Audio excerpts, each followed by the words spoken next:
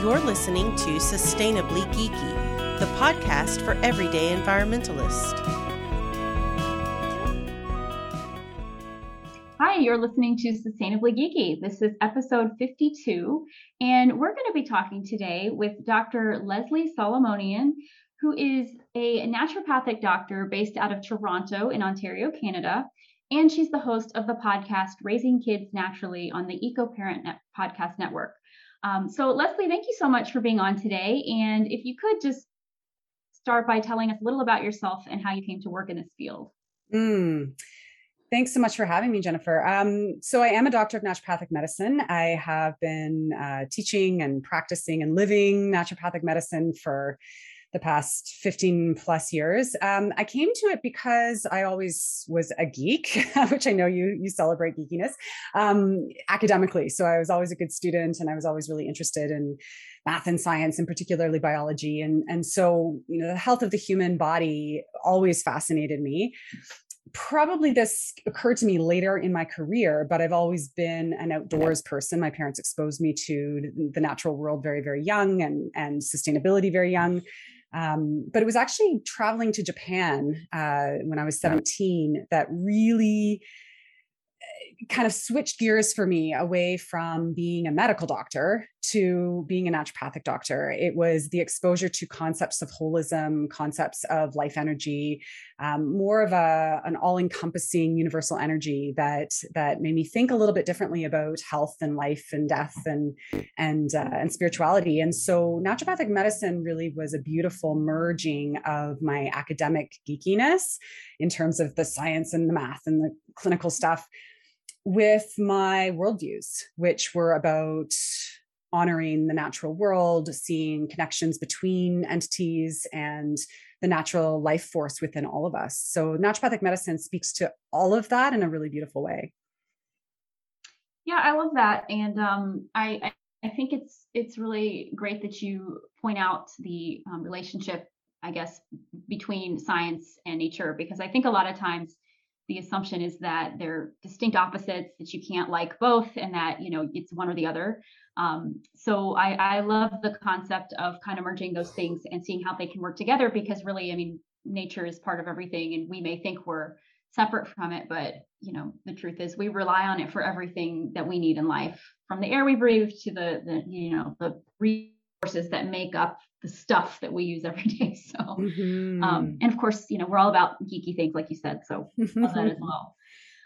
So can you explain what naturopathic medicine is, and I guess how that differs from what people might consider the more traditional medical doctors?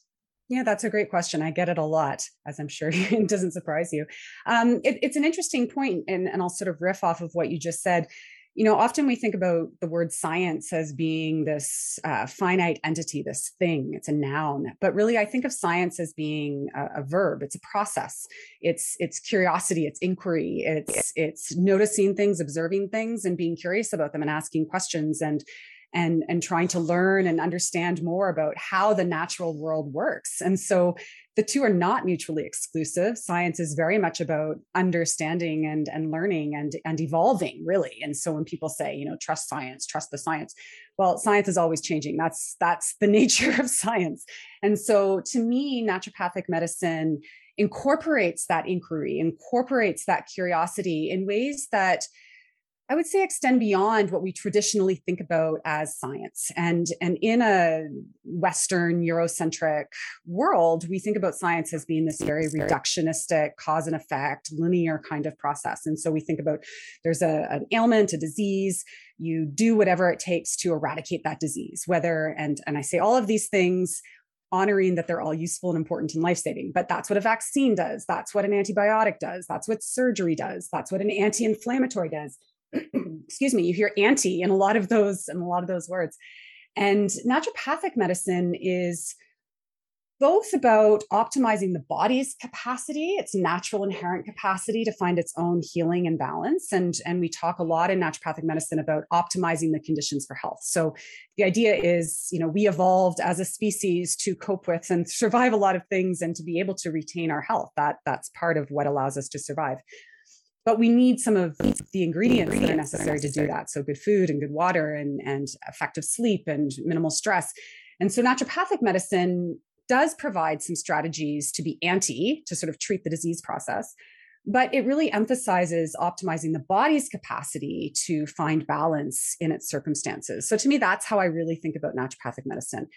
Yes, we talk about using natural substances, herbs, and so on. And part of what's beautiful about that is even though we can study herbs using a classical scientific method, there's a lot of traditional paradigms and traditional ways of knowing that have taught us lots and lots and lots about the way plants work, for example, in a holistic way, as opposed to an isolated component of that. So the way I think about naturopathic medicine is it's multimodal. It draws a lot upon many healing paradigms across history and across space. It does incorporate the scientific method in terms of trying to understand the mechanism and the whys and hows of how the body works and how healing modalities work. But what's most critical to me is that it really honors the whole. It honors the whole system. It's not just about here's a disease, let's eradicate the disease.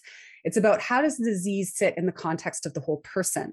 How does the person sit in the context of the family, the community, and the planet as a whole? So to me, that really speaks to the element of sustainability, both in terms of we know that we can't be healthy on an unhealthy planet. So if we're living in a sustainable way, that's going to make it easier for everybody to be healthy in general. But also by optimizing conditions for health, rather than just using a very high resource intensive approach like surgery, like pharmaceuticals to eradicate diseases, we're actually having a smaller impact on the planet through the healthcare process as well. So I don't know if that was a very concise answer to your question, but it's how I think about what I do. Yeah. So, what all of that makes me think of, I guess, is the folks who, when they have a health issue, they go to the doctor and just want a pill or a quick fix or an operation, like you said, to kind of cut to the heart of it. And they don't really want to do the day-to-day work that might be more effective and actually, like you said, eradicating the root of the problem. So is that accurate? I mean, in saying that, naturopathic medicine is more about implementing those practices in your daily life rather than waiting for it to get to kind of a crisis mode where you have to have, or you think you have to have whatever. Yeah, that's a really insightful way of thinking about it. And you bring up an element that I didn't explicitly mention, which is prevention. And, prevention should be the heart of any healthcare system. There's an adage, and I don't know who the emperor was, but an ancient Chinese emperor paid his doctor to keep him healthy rather than to treat illness when it arose. So yes, naturopathic medicine should be very much about optimizing health, not just avoiding disease or treating disease, but actually making us healthier, making us more vibrant, more able to thrive. And our healthcare system currently isn't designed to do that. And I say I'm talking when I say about sort of a biomedical, Western European influenced kind of medical system. And so this reactionary approach to, okay, wait and, eat crappy food, don't get enough sleep, be super stressed, live in a toxic world. And then when the inevitable diseases arise, like we know that the most significant causes of death and suffering around the world really are diseases of lifestyle. It used to be infection and malnutrition and so on, but now it's more things like diabetes and cardiovascular disease and mental health crises and cancer. These are all by far dominated by lifestyle causes. And so, if we could shift our thinking towards a more naturopathic way of approaching things, the emphasis would be on prevention. However, because most of us are immersed in this Western way of living and about acquiring things and convenience and, hedonism, I would argue, we don't really think or talk about implementing, as you said, those lifestyle practices or behaviors. So yes, in an ideal sense, naturopathic medicine would be about exclusively optimizing health, because we live in this paradigm where people don't tend to, and I say tend to because a lot of people do, incorporate this. And frankly, we don't live in an environment that facilitates that or makes it easy in any way, shape, or form. People come to a naturopathic doctor often looking for an alternative to drugs or surgery. Some people get the idea, as you point out, that it is a process, that it is work that they need to do for themselves. Other people are still quite immersed in the paradigm of a quick fix. So the desire is, can you give me an herb that will do the same thing as the pill? Can you do acupuncture to prevent the need for surgery, for example? And sometimes we can and sometimes we can't. But that's not, in my opinion, true naturopathic medicine. I say that, though, in the context of there's a place for everything. There's absolutely a life-saving place for surgery. There's absolutely a necessity for life-saving pharmaceutical drugs. What there's not a need for is major pharmaceutical corporations inventing new drugs and then inventing diseases that can be treated with those drugs. And so that's where naturopathic medicine really tries to, I would argue, counter the capitalism, reductionism that is inherent in our culture.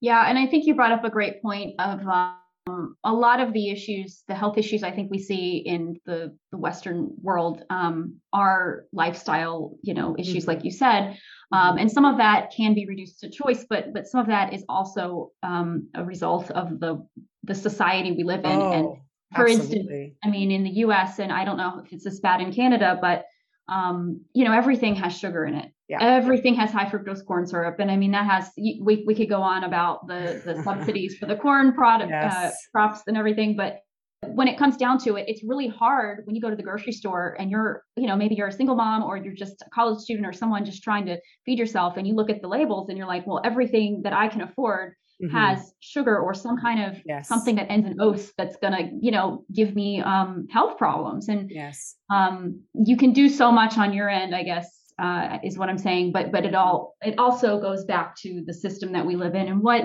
we have to work with. You're absolutely right. And what you raise brings up very important issues of equity and justice. And we know if we look at people who've done analyses around causes of disease and health in a Western industrialized kind of world, something like 75% of health and disease is influenced by social and ecological determinants of health. That's not choice. That's not genetics. That is the circumstances in which we live. It's the infrastructure. It's the social norms. It's the cultural norms. It's the literal environment in terms of air quality and so on. And so we know there's this idea of the inverse quarantine, which basically speaks to this idea that you just mentioned, that it's people who have privilege, it's people who have the resources, the money, the knowledge, the assets to be able to make quote unquote healthier choices, which then quarantines them from those diseases of lifestyle. It's everybody else who suffers because they don't have the privilege. They are marginalized in some way, whether it's economically marginalized or racially marginalized, that prevents people from actually accessing the things that they really have a right to have. We all have a right to healthy food. We all have a right to food sovereignty in terms of being able to choose the food, the healthy food that is appropriate for our cultural heritage. We have the right to clean water and clean air and safety. And yet most people on this planet don't have those things. And that's a very deep issue of justice. So as a naturopathic doctor, most people think about, okay, a doctor is a clinician and they work with patients one-on-one. I actually moved away from one-on-one clinical practice because of exactly what we're talking about, because I was treating a very small proportion of the population who could afford and had the privilege to be able to choose to pay out of pocket for healthcare services that emphasize these principles. But what about all the other people who can't afford that? And certainly in a country like the US, people who can't even afford any healthcare, much less naturopathic healthcare.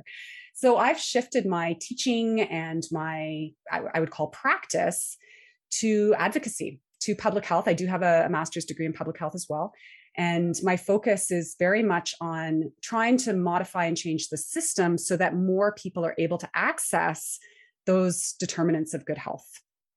And that requires systems change, as you point out. It's not about individual behavior.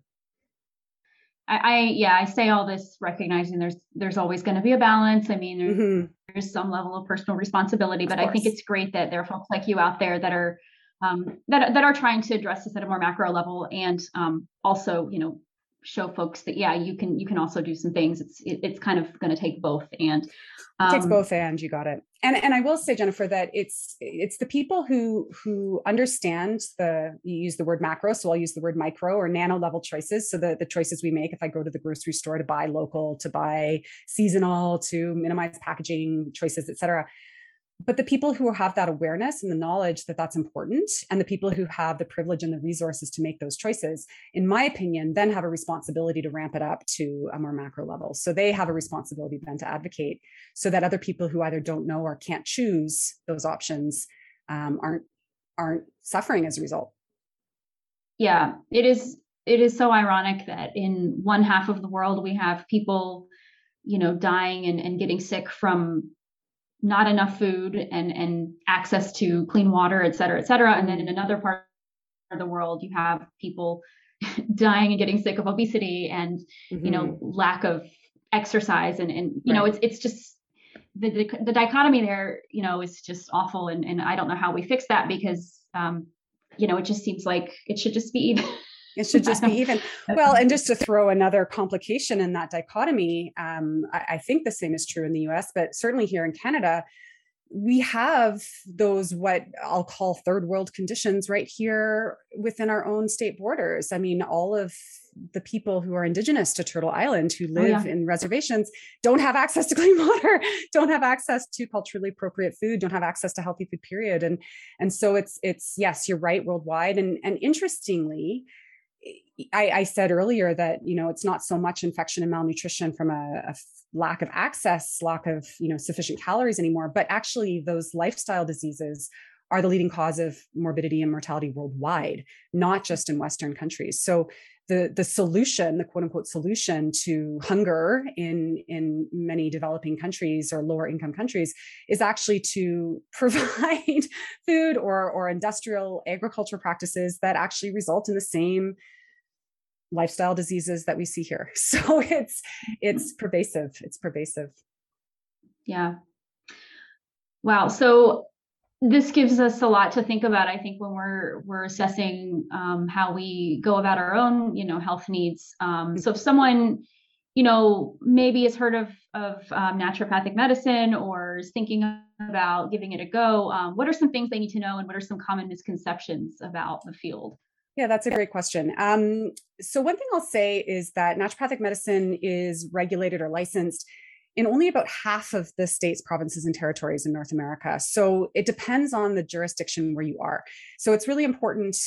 There are 6, I believe, naturopathic medical schools in North America that are accredited by the Department of Education. So regardless of the state or province that you're in, whether or not it's licensed, it's important to find out where the person you think you might want to consult with, where they graduated from. So asking questions about where did you graduate from? Most people carry malpractice insurance and are registered with a jurisdictional college, even if they're in a state that's unregulated. So that would be the first thing.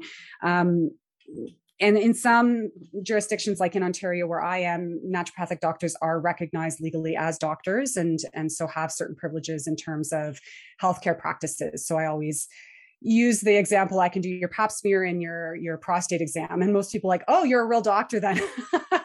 So I think, people have the misconception that we're herbalists or homeopaths. And yes, we do use those medical approaches, but we're also trained as primary care doctors. And so that's a really important piece. I think that's a huge strength of the profession, is we are just as well equipped to navigate a health concern and diagnose it and assess it and choose the appropriate labs and imaging and so on that a medical doctor would, with a different focus on holism, with a different focus on what are the determinants that are creating this concern in you. So that would be one thing I would emphasize, is just making sure that if you're considering seeing a naturopathic doctor, that you find out, where they studied and where they're licensed and if they carry malpractice insurance. That tells you a little bit about their professionalism.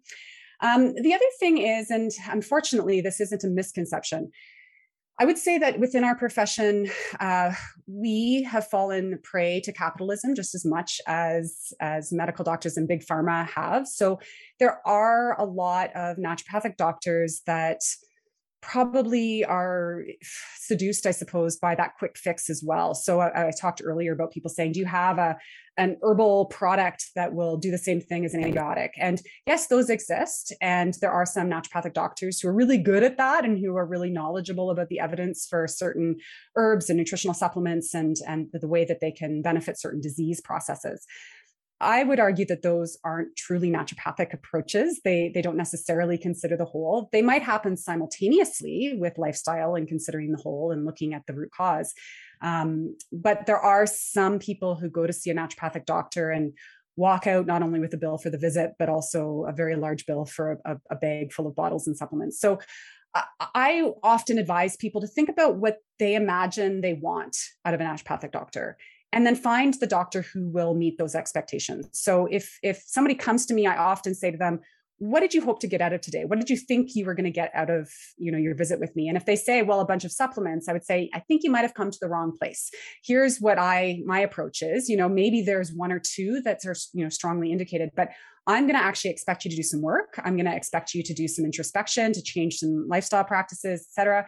If that's not something that you think you have the capacity for, you might be better off with someone else, and let me help you find that person.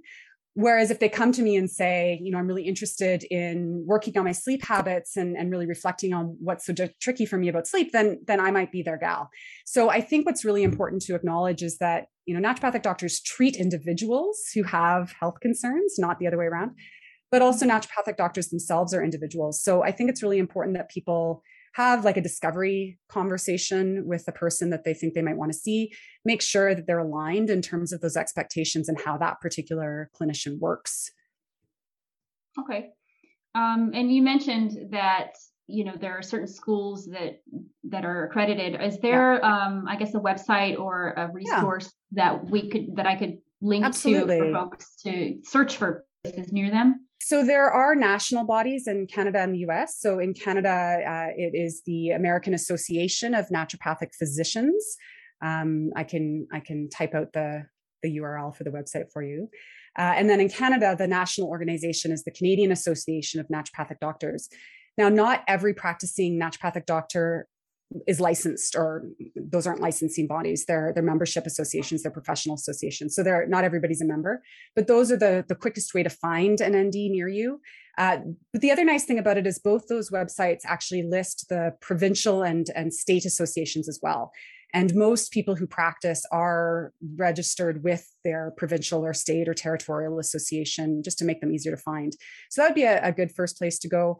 The Association of Accredited Naturopathic Medical Colleges, or the AANMC, is the homepage for all of the accredited institutions in North America. So if people are curious about the training and where the schools are, that would be the place to go for that. Okay, great. Yeah, I just always find it helpful when I'm looking for, a new provider of anything, whether it's a doctor or a hairstylist or something, to have, one set reliable resource to kind of help me navigate that.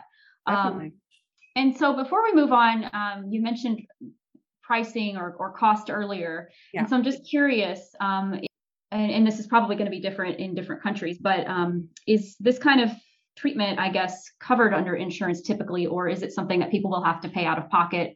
How does billing work for something like this? Because, in the US, I don't know if you've heard, but our medical billing is just disastrous. So. Yes, I'm quite aware. As you anticipated, it's different from province to province, state to state, territory to territory.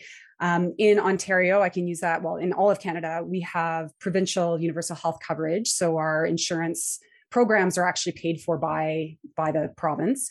And so unlike in the States where people have private insurance, it's kind of like your Medicare system, but everybody has it here. So naturopathic medicine is not included in any of the provincial or territorial insurance programs in Canada. People do carry separate or third-party insurance in Canada, typically if they're in a salaried position, if they're employed by a company. Many people will have extended benefits that way. And typically naturopathic practices like chiropractic, like physio, like psychology, like pharmacy would be covered under those extended benefits. My observation has been the extended benefits are pretty minimal for the most part. Generally, I would say those extended benefits might cover 2, maybe 3 visits with a naturopathic doctor. In the States, I really can't comment extensively. I know that in places like Washington State and Oregon, for example, which I believe are some of the most extensive scopes of practice for naturopathic doctors in the US, I think that naturopathic doctors can actually bill Medicare and insurance coverage is somewhat comparable to medical doctors and doctors of osteopathy, but I think that's really variable from state to state.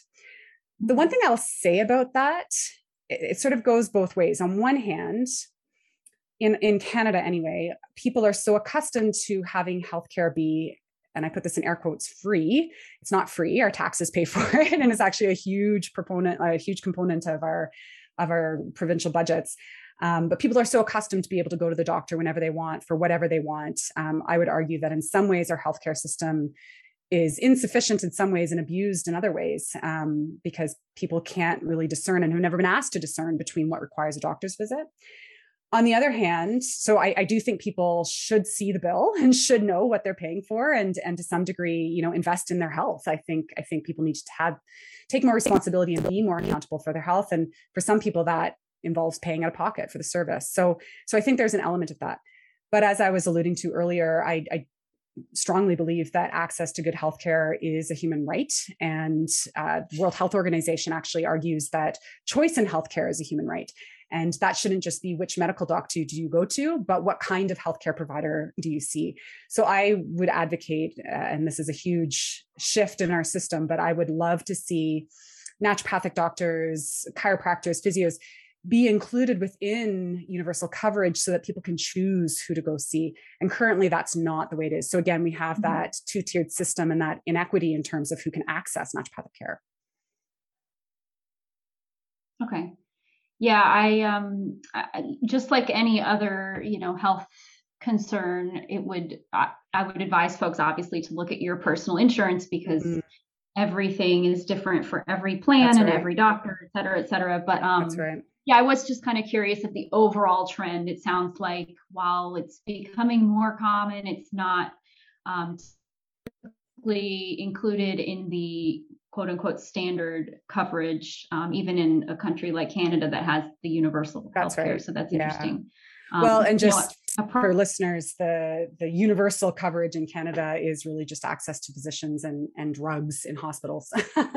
So we say universal, we say free, but it's actually neither. That's a good distinction to have. And I think when we look at other countries, from a US standpoint, anything that we see, we consider, I don't know if we would just call it universal just because anything seems better than what we have, but yeah, I definitely understand. I definitely understand that there's always room for improvement. And even I'm living in Ireland currently, and I came here thinking, oh, this system's going to be so much better. And I'm also finding that there are certain things that I didn't quite understand or anticipate that are better, but there are other things that are not as good. So I think, that'll, it's all a matter of perspective and doing your research, and that's right. Like you said, having the choice, hopefully. So, okay. So for folks that might be interested in working in this field, or learning more about it, what kind of training is required, and do you have any suggestions for anybody, maybe looking to practice? Yeah, that's a good question. So the training is, I would say it's often mentioned that it's comparable to medical or osteopathic training in the US, in the sense that it requires an undergraduate degree, and then it's a 4-year postgraduate medical program.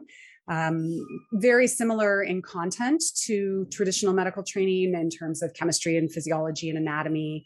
We do study pharmacy and pharmacology. Some states and provinces have the authority to prescribe drugs and do some minor surgery. So we have all of that training, plus all of the naturopathic modalities, as we call them. So all the different tools and paradigms that we use. So things like botanical medicine and nutrition. We have very extensive training in nutrition. Acupuncture in some schools, homeopathy, physical medicine. So we're trained to do spinal and joint manipulations, certainly not to the same degree as chiropractors, but sort of entry level, general practitioner kind of stuff. So 4 years of that. Typically, the fourth year of our training is fully clinical under the supervision of licensed naturopathic doctors.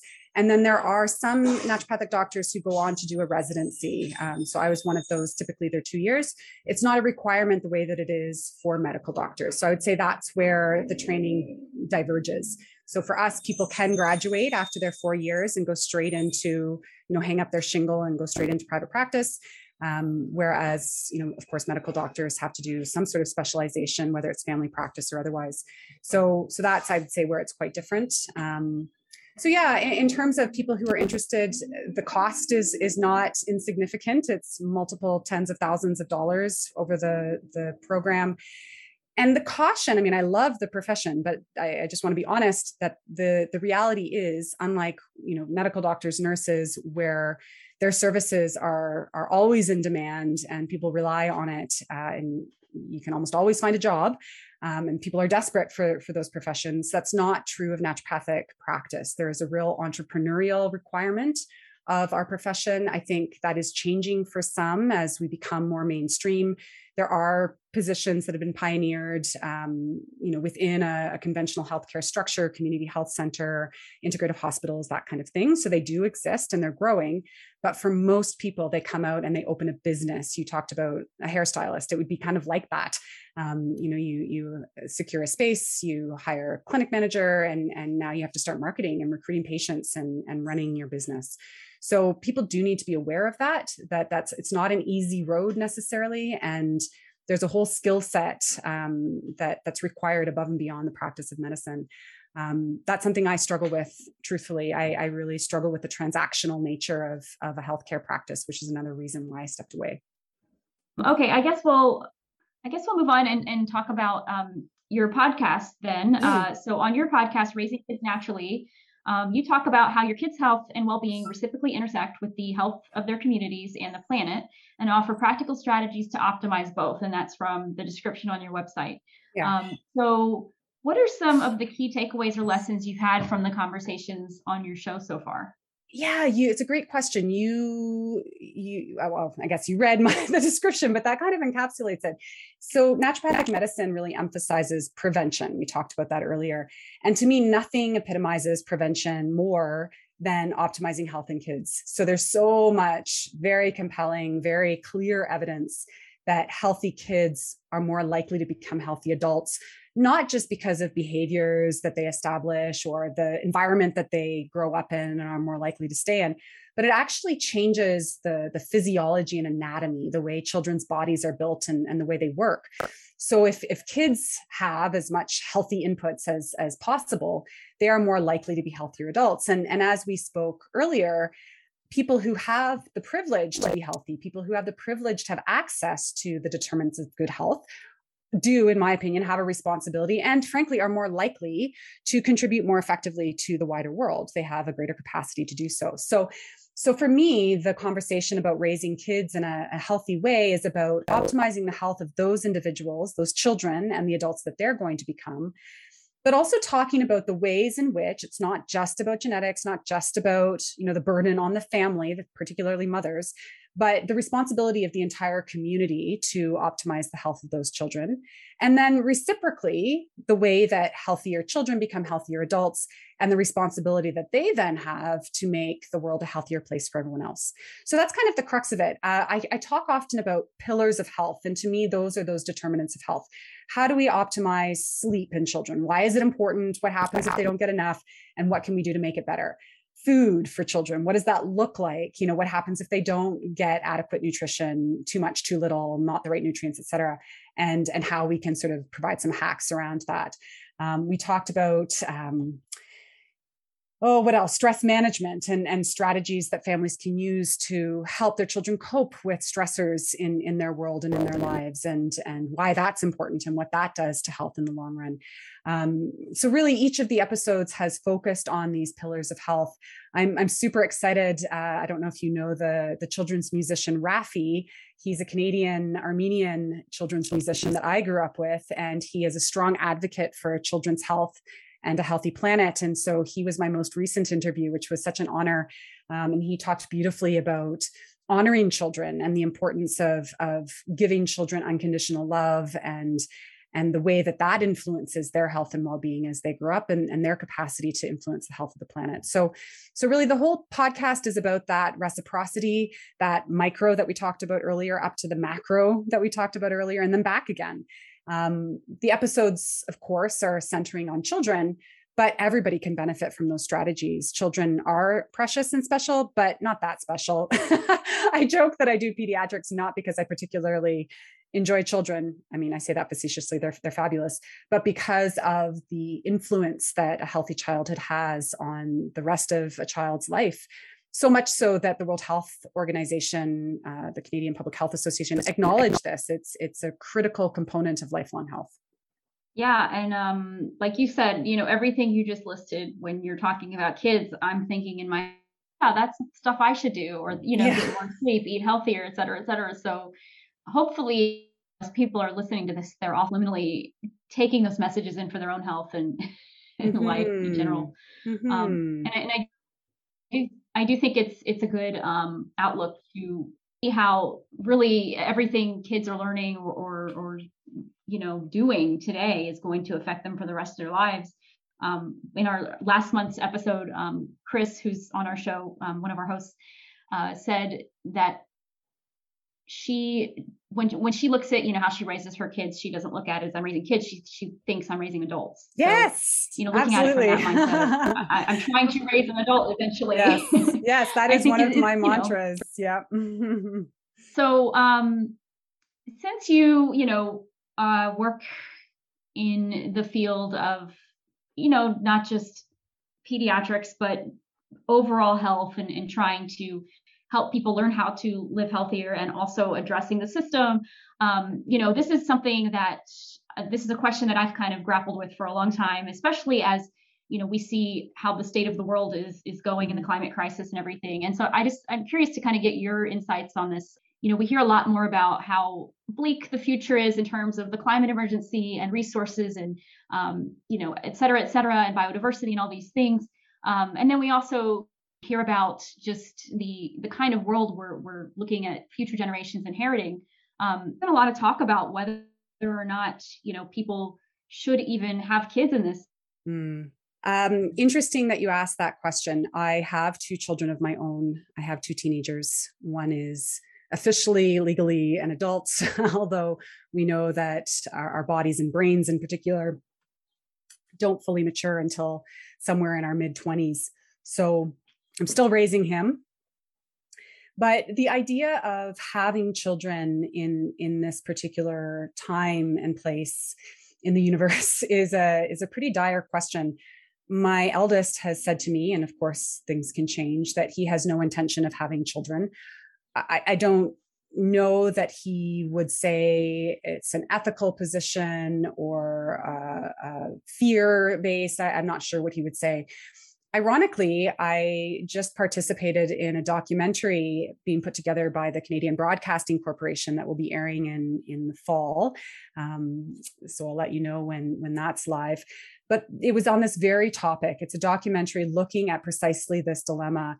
Do people who are of childbearing age now, do they have a moral responsibility to have children, to not have children? What do we anticipate the world will be like for those children in the future? Do we anticipate that children are going to be living in a world full of conflict and strife and forced migration? Will there be wars in the Great Lakes region where I live because we have the vast majority of the world's fresh water here at our feet, literally? Will the air be too polluted to breathe? Will the temperatures be too hot to survive? Every single summer in Toronto is hotter than the one before, the hottest on record than the one before. So it's a real conversation. When I participated in this documentary, I was the only person in the group who had actually had children already.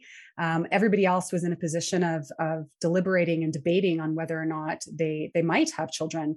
And I heard lots of really interesting things. The fear, of course, what kind of world am I bringing potentially a child into? There were also positions of morality. We know that to some degree overpopulation is a massive contributor to the climate crisis. that becomes a bit of a justice conversation as well, because of course, reproductive rates in westernized countries tend to be low compared to lower to middle income countries. And we actually rely on immigration in Canada to make our population stable. So, the idea of overpopulation is a controversial one and an issue of justice and ultimately racism. It's really more about the consumption by individuals who live on the planet. So we can talk about that piece a little bit later. But,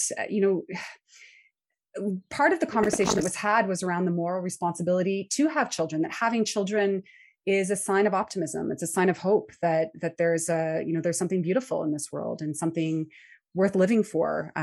We talked about the concept that those of us who are very mindful of the climate crisis and the root causes of it, the isms that contribute to it, we have the opportunity to raise children who will become adults who will actually engage themselves in changing those systems. So I don't know that there's a clear answer. I think that there's lots of elements that are contributing to the mental health crisis among youth that we're seeing in these times, both because of the state of the climate as well as global pandemics and huge concerns about housing and the economy and. So it's complicated. I certainly support my children in choosing not to have babies of their own. I have no attachment to being a grandmother. I think the best thing all of us can do is follow our hearts, to learn as much as we possibly can, and to some degree discern between what we can control and what we can't control. And a lot of people throw up their hands and say, well, the climate crisis is too big, too complicated, too scary. There's nothing I can do about it, so I'm not even going to try. I know I, as an activist, often get accused of being a hypocrite because I show up and demand systems change. And then, I rely on fossil fuels in my home to heat my home in the winter. I have had children. So, I've been told many times that I'm a hypocrite. And to me, that's a logical fallacy, because the reality is we can't opt out. And so whether we do or don't have children, I'm not sure that that's necessarily the argument that should be had or the conversation that should be had. I think people need to think about how they live their lives day to day and the way they make the world a better place rather than a worse one. And whether or not we choose to have children is just one part of that deliberation.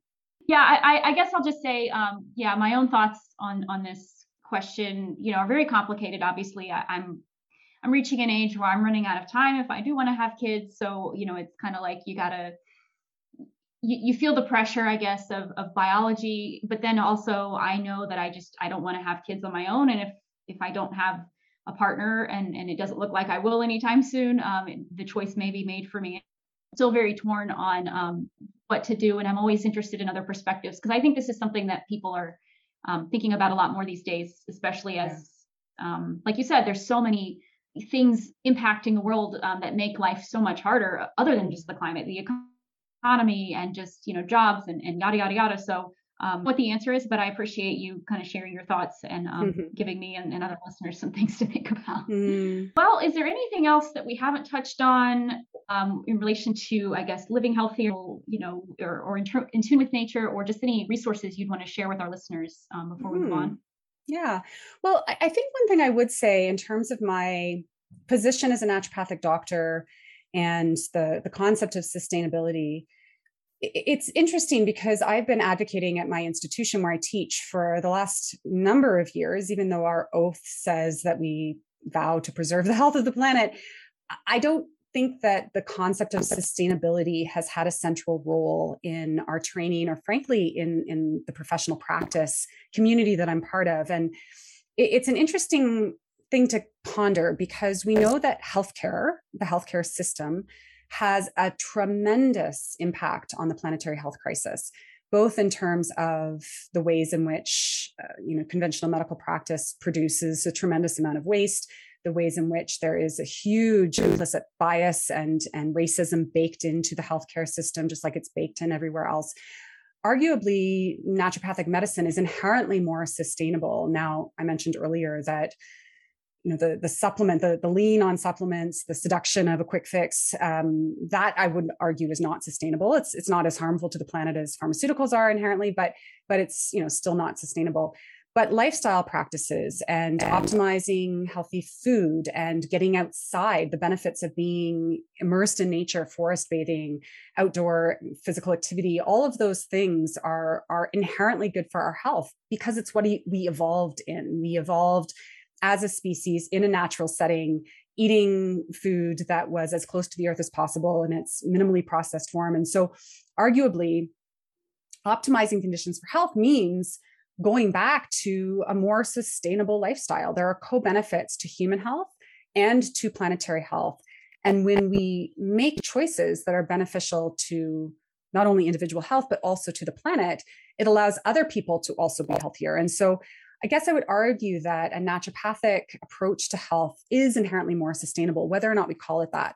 Talking about a plant-based diet, talking about active transportation, so walking or biking to where you need to go rather than driving, talking about changing, city design and urban infrastructure to accommodate that, to minimize the focus on car traffic and optimize and make active transportation more possible, increasing green space and tree canopy in urban environments to make sure that we're not degrading agricultural land with development or war. We know that many of the conflicts in the world right now have a lot to do with the changing climate and food insecurity and lack of water. So when I think naturopathic medicine, I think about co-benefits. People think, well, what can I do? I can't possibly do anything to change the planetary health crisis, et cetera.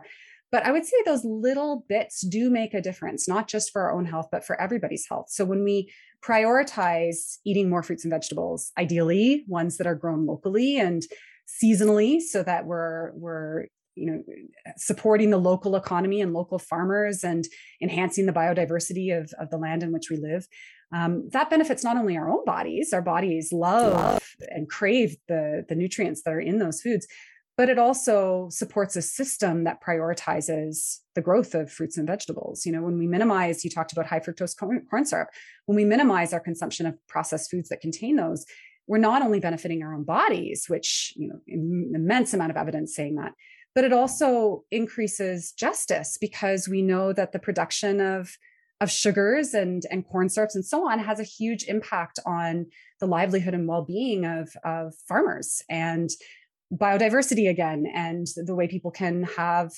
practice of subsistence agriculture. So all of these effects are reverberating and reciprocal. And so I guess that to me is the bottom line in terms of what can each of us do. We're all at a different point in our journey of our own health, as well as in our journeys around living more sustainably for the planet.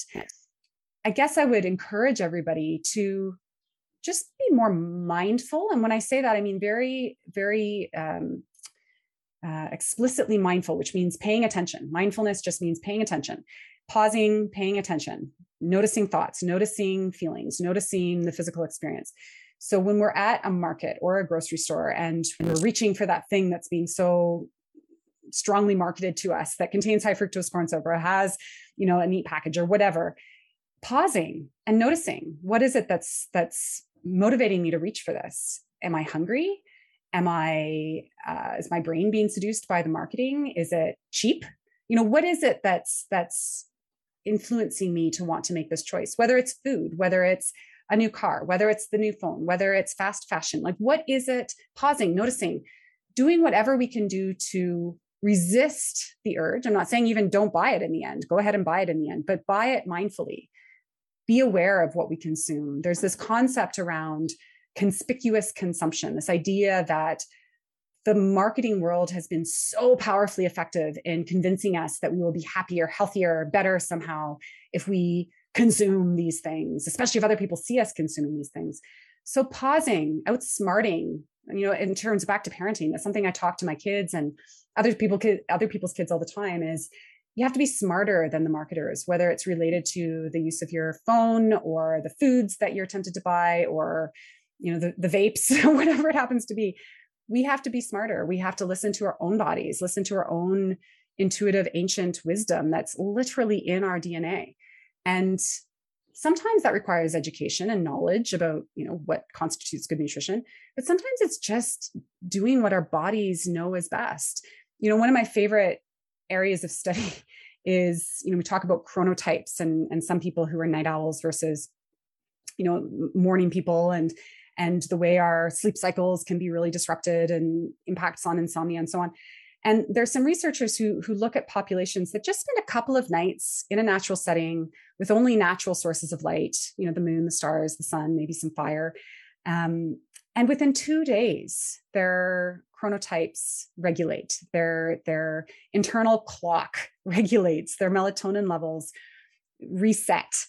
It's amazing what just making some deliberate choices to step away from the human built, the human marketed, capitalism influenced world can do, both for our own health as well as for the health of everyone else. Yeah. And it is amazing the things that we don't even realize are so ingrained in us, that we have to unlearn when it comes to that. You said marketing. I mean, I used to be, and I still struggle with this, and I was a sucker for a good deal. I mean, I grew up with a mom who couponed, who chased the sales, and so that was kind of ingrained in me. Like, even if you don't need it, it's a good deal and you might need it someday. And so, for years I just bought, they were on sale. And then, you get to a point though, where you realize, wait, I'm buying this and then it's going bad before I can use it. So it's really not that good of a deal if I'm not actually, I'm just basically spending money on it to throw it away or to, let it go bad. So, it was one of those things where I had to really step back and think, why am I buying this? Do I need this? Will I use this before? Do I need 3 bottles, whatever this is? Or, should I just get one, pay a little more for it, but actually use it versus, tossing half of it. So, well, and it's a good point too, because often, one of the things, if we think about nutrition, we know that a plant-based diet, so eating less meat is good for our bodies and good for our planet. We know that eating less sugar is good for our bodies and good for social justice. We know that, consuming less processed foods is good for our bodies and good for biodiversity, for example, less packaging, et cetera. But people, you pointed out, sometimes that's more expensive. And yes, sometimes it is. However, less meat in general, then we can afford, in theory, to support farmers and agricultural practices that are more sustainable. So it's about that deliberation. It's not just, and to your point, you're not alone in this. It's not just when something's cheapest is it of greatest value. Things are of good value when they satisfy a need that we or someone else or the world around us actually needs. And there's a very distinct difference between a need and a want.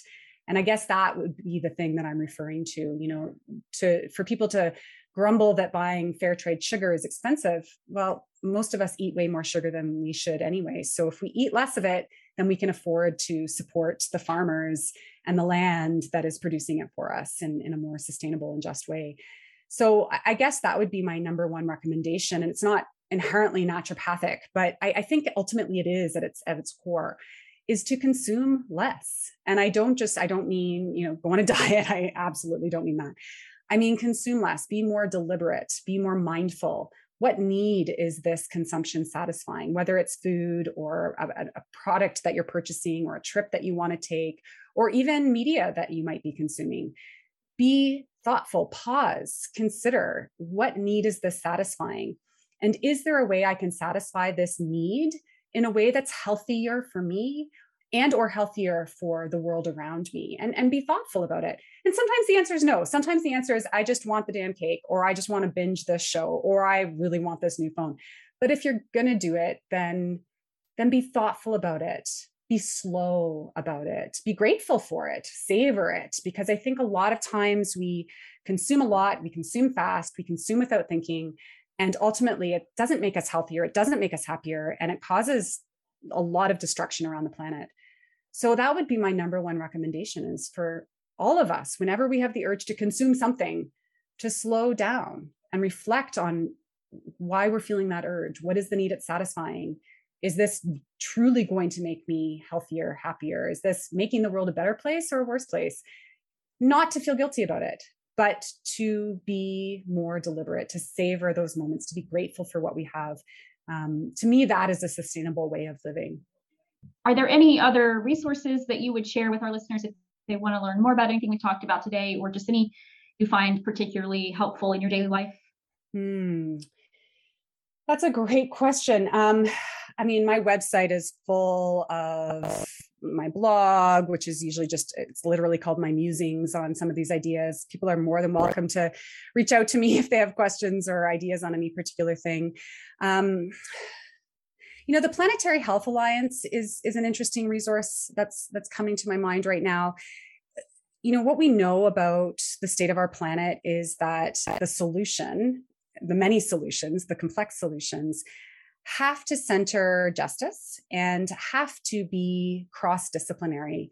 And the Planetary Health Alliance is a really great association organization that nurtures that kind of community, that nurtures that kind of diverse approach to the many solutions to the many problems that are going on in our world right now. So, for people who are interested in kind of digging in, I think that would be an interesting place to go.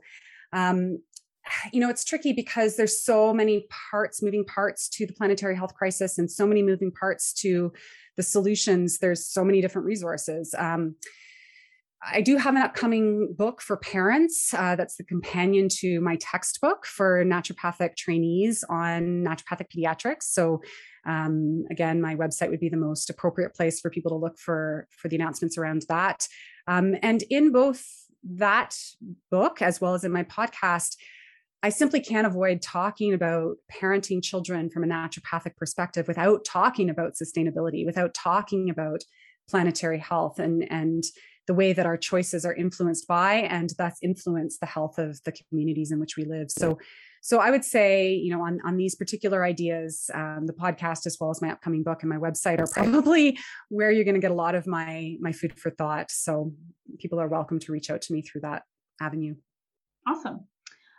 Well, I guess we'll move on now to what we call our Green Life Hacks, where we share just one thing that our listeners can do to help them live more sustainably or reduce their carbon footprint. So do you have a Green Life Hack for us today, Leslie?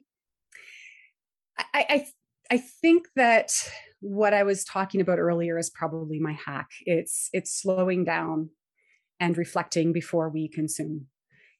Really, I would argue that capitalism and the imperialism, the systems that exploit people and land to produce wealth for a small section of the population, is the root cause of the planetary health crisis, and the ways in which that capitalistic system has convinced all of us that we need to consume, again, whether it's food or media or products. So that would be my hack. It would be practicing mindfulness, and mindfulness is practiced ideally with non-judgment and curiosity and compassion for oneself. So whenever there's that urge to consume food, media, shopping, products, whatever it is, to question, to pause, to notice, what's my urge? What are my thoughts? What are my feelings? What am I hoping this is going to satisfy? And then deciding if we really do need it. Do we need to follow through on that? Again, without judgment. If the decision is yes, I do, then be grateful, savor, enjoy, do it slowly, appreciate it, check in with ourselves. Did I actually satisfy the thing I thought I was going to satisfy? Learn from it. That would be my hack. And it takes practice. It's something that should be integrated into our moment to moment. What we know from the science and what I know from my lived experience is that the more we do that, it's amazing how much less we realize we need to be happy and healthy. And I think if we all do a little bit more of that, those of us who work hard to advocate for systems change might have to do a little less. And that gives people like me a bit of a rest, which I would appreciate. Yeah. And that, what you said, without judgment, that is key. And that is hard because I think, we all kind of tend to be harder on ourselves than others would be. But I know I really struggle with everything I do.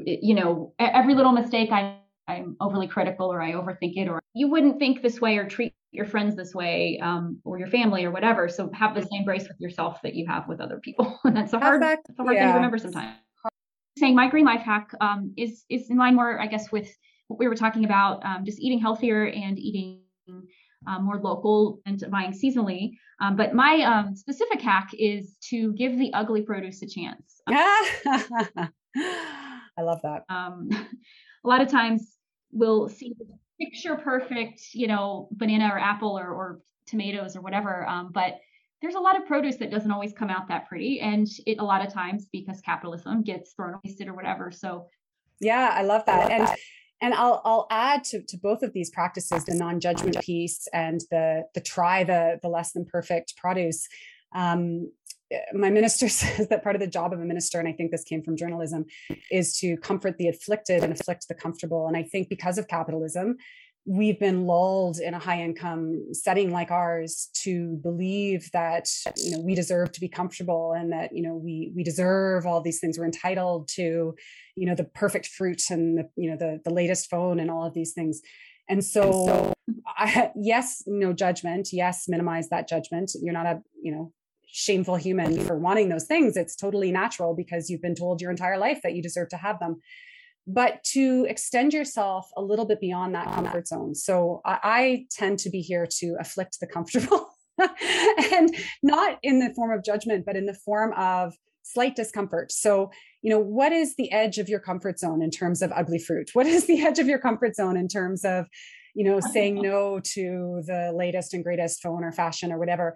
And in that pause, in that breath, in that moment of saying, "Oh, that banana looks ugly," check in with yourself. What's that about? What are you afraid of? What's the discomfort in that? And can you sit with that discomfort? Can you get it anyway? Can you, actually, I consider whenever I buy the ugly fruit or the day old bread or whatever, I consider myself, I'm doing a good deed.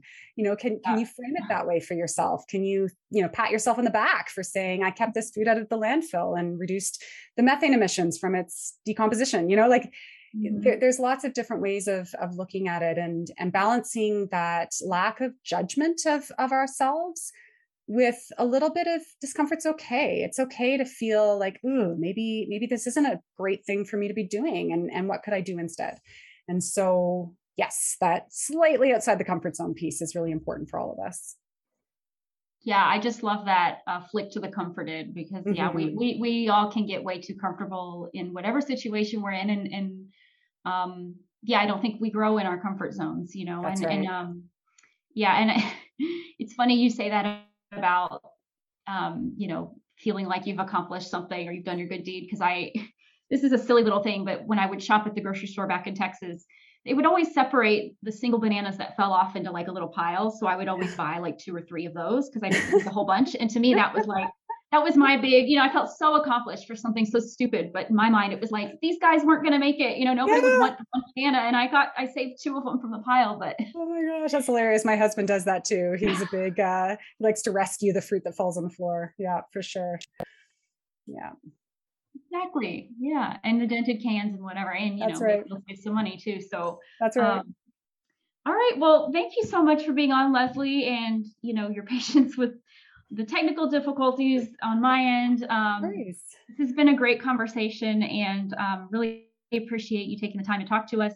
I am also going to be on your show, I think, coming out around the same time. So if listeners want to be looking for that conversation, when did you say that was going to be? Well, I have to apologize, Jennifer. I think I'm bumping Rafi ahead of you. But I think by doing that, you'll actually get more listeners, because he's a celebrity, but our conversation really helped to set up ours, the one that you and I had. So I think I'm going to put him first, and then yours, I think, will get more traction. So I will let you know when it's being aired. No, I appreciate just being able to, be on there at all. So listeners, check that out if you want to hear our conversation, a little different from this one, but some of the same themes throughout. So where can our listeners find you online if they want to follow you or learn more about what you're doing? Yeah, so my name, I'm the only one in the world with my name. So if you were to Google my name, you'll find pages and pages of references to me. It's a little bit masturbatory to Google oneself, but that does happen. My website is lesliesolomonian.weebly.com. So again, just Google my full name and you're going to find me and not too much else. The podcast is on the EcoParent Podcast Network. So looking that up, you'll land on it. There's 6 in the network and they're all great. So check those out. But probably my website is packed full of stuff about me and my thoughts about the world and references to other things. So that's probably the easiest way to find me. Okay, great. And are you or the show on social media? The show is on social media. So it's at EcoParent. EcoParent is a multimedia platform. So not just the podcast, but print magazines. I'm a regular columnist for them as well. So just EcoParent on both Instagram and Facebook. And I too am on both Instagram and Facebook, just under my own name. So feel free to find me there. I'd love to hear from folks. Great. And you can find me personally on this show and occasionally Marginally Geeky and Epically Geeky, which is our parent show. And then you can find me on Facebook and Twitter, or Instagram and Twitter at Head's Gonna Be Me.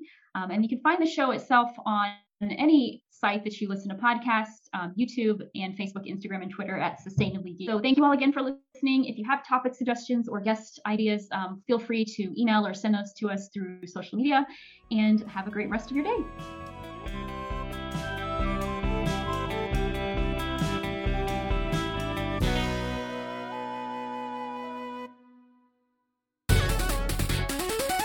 This has been a presentation of the Epically Geeky Network.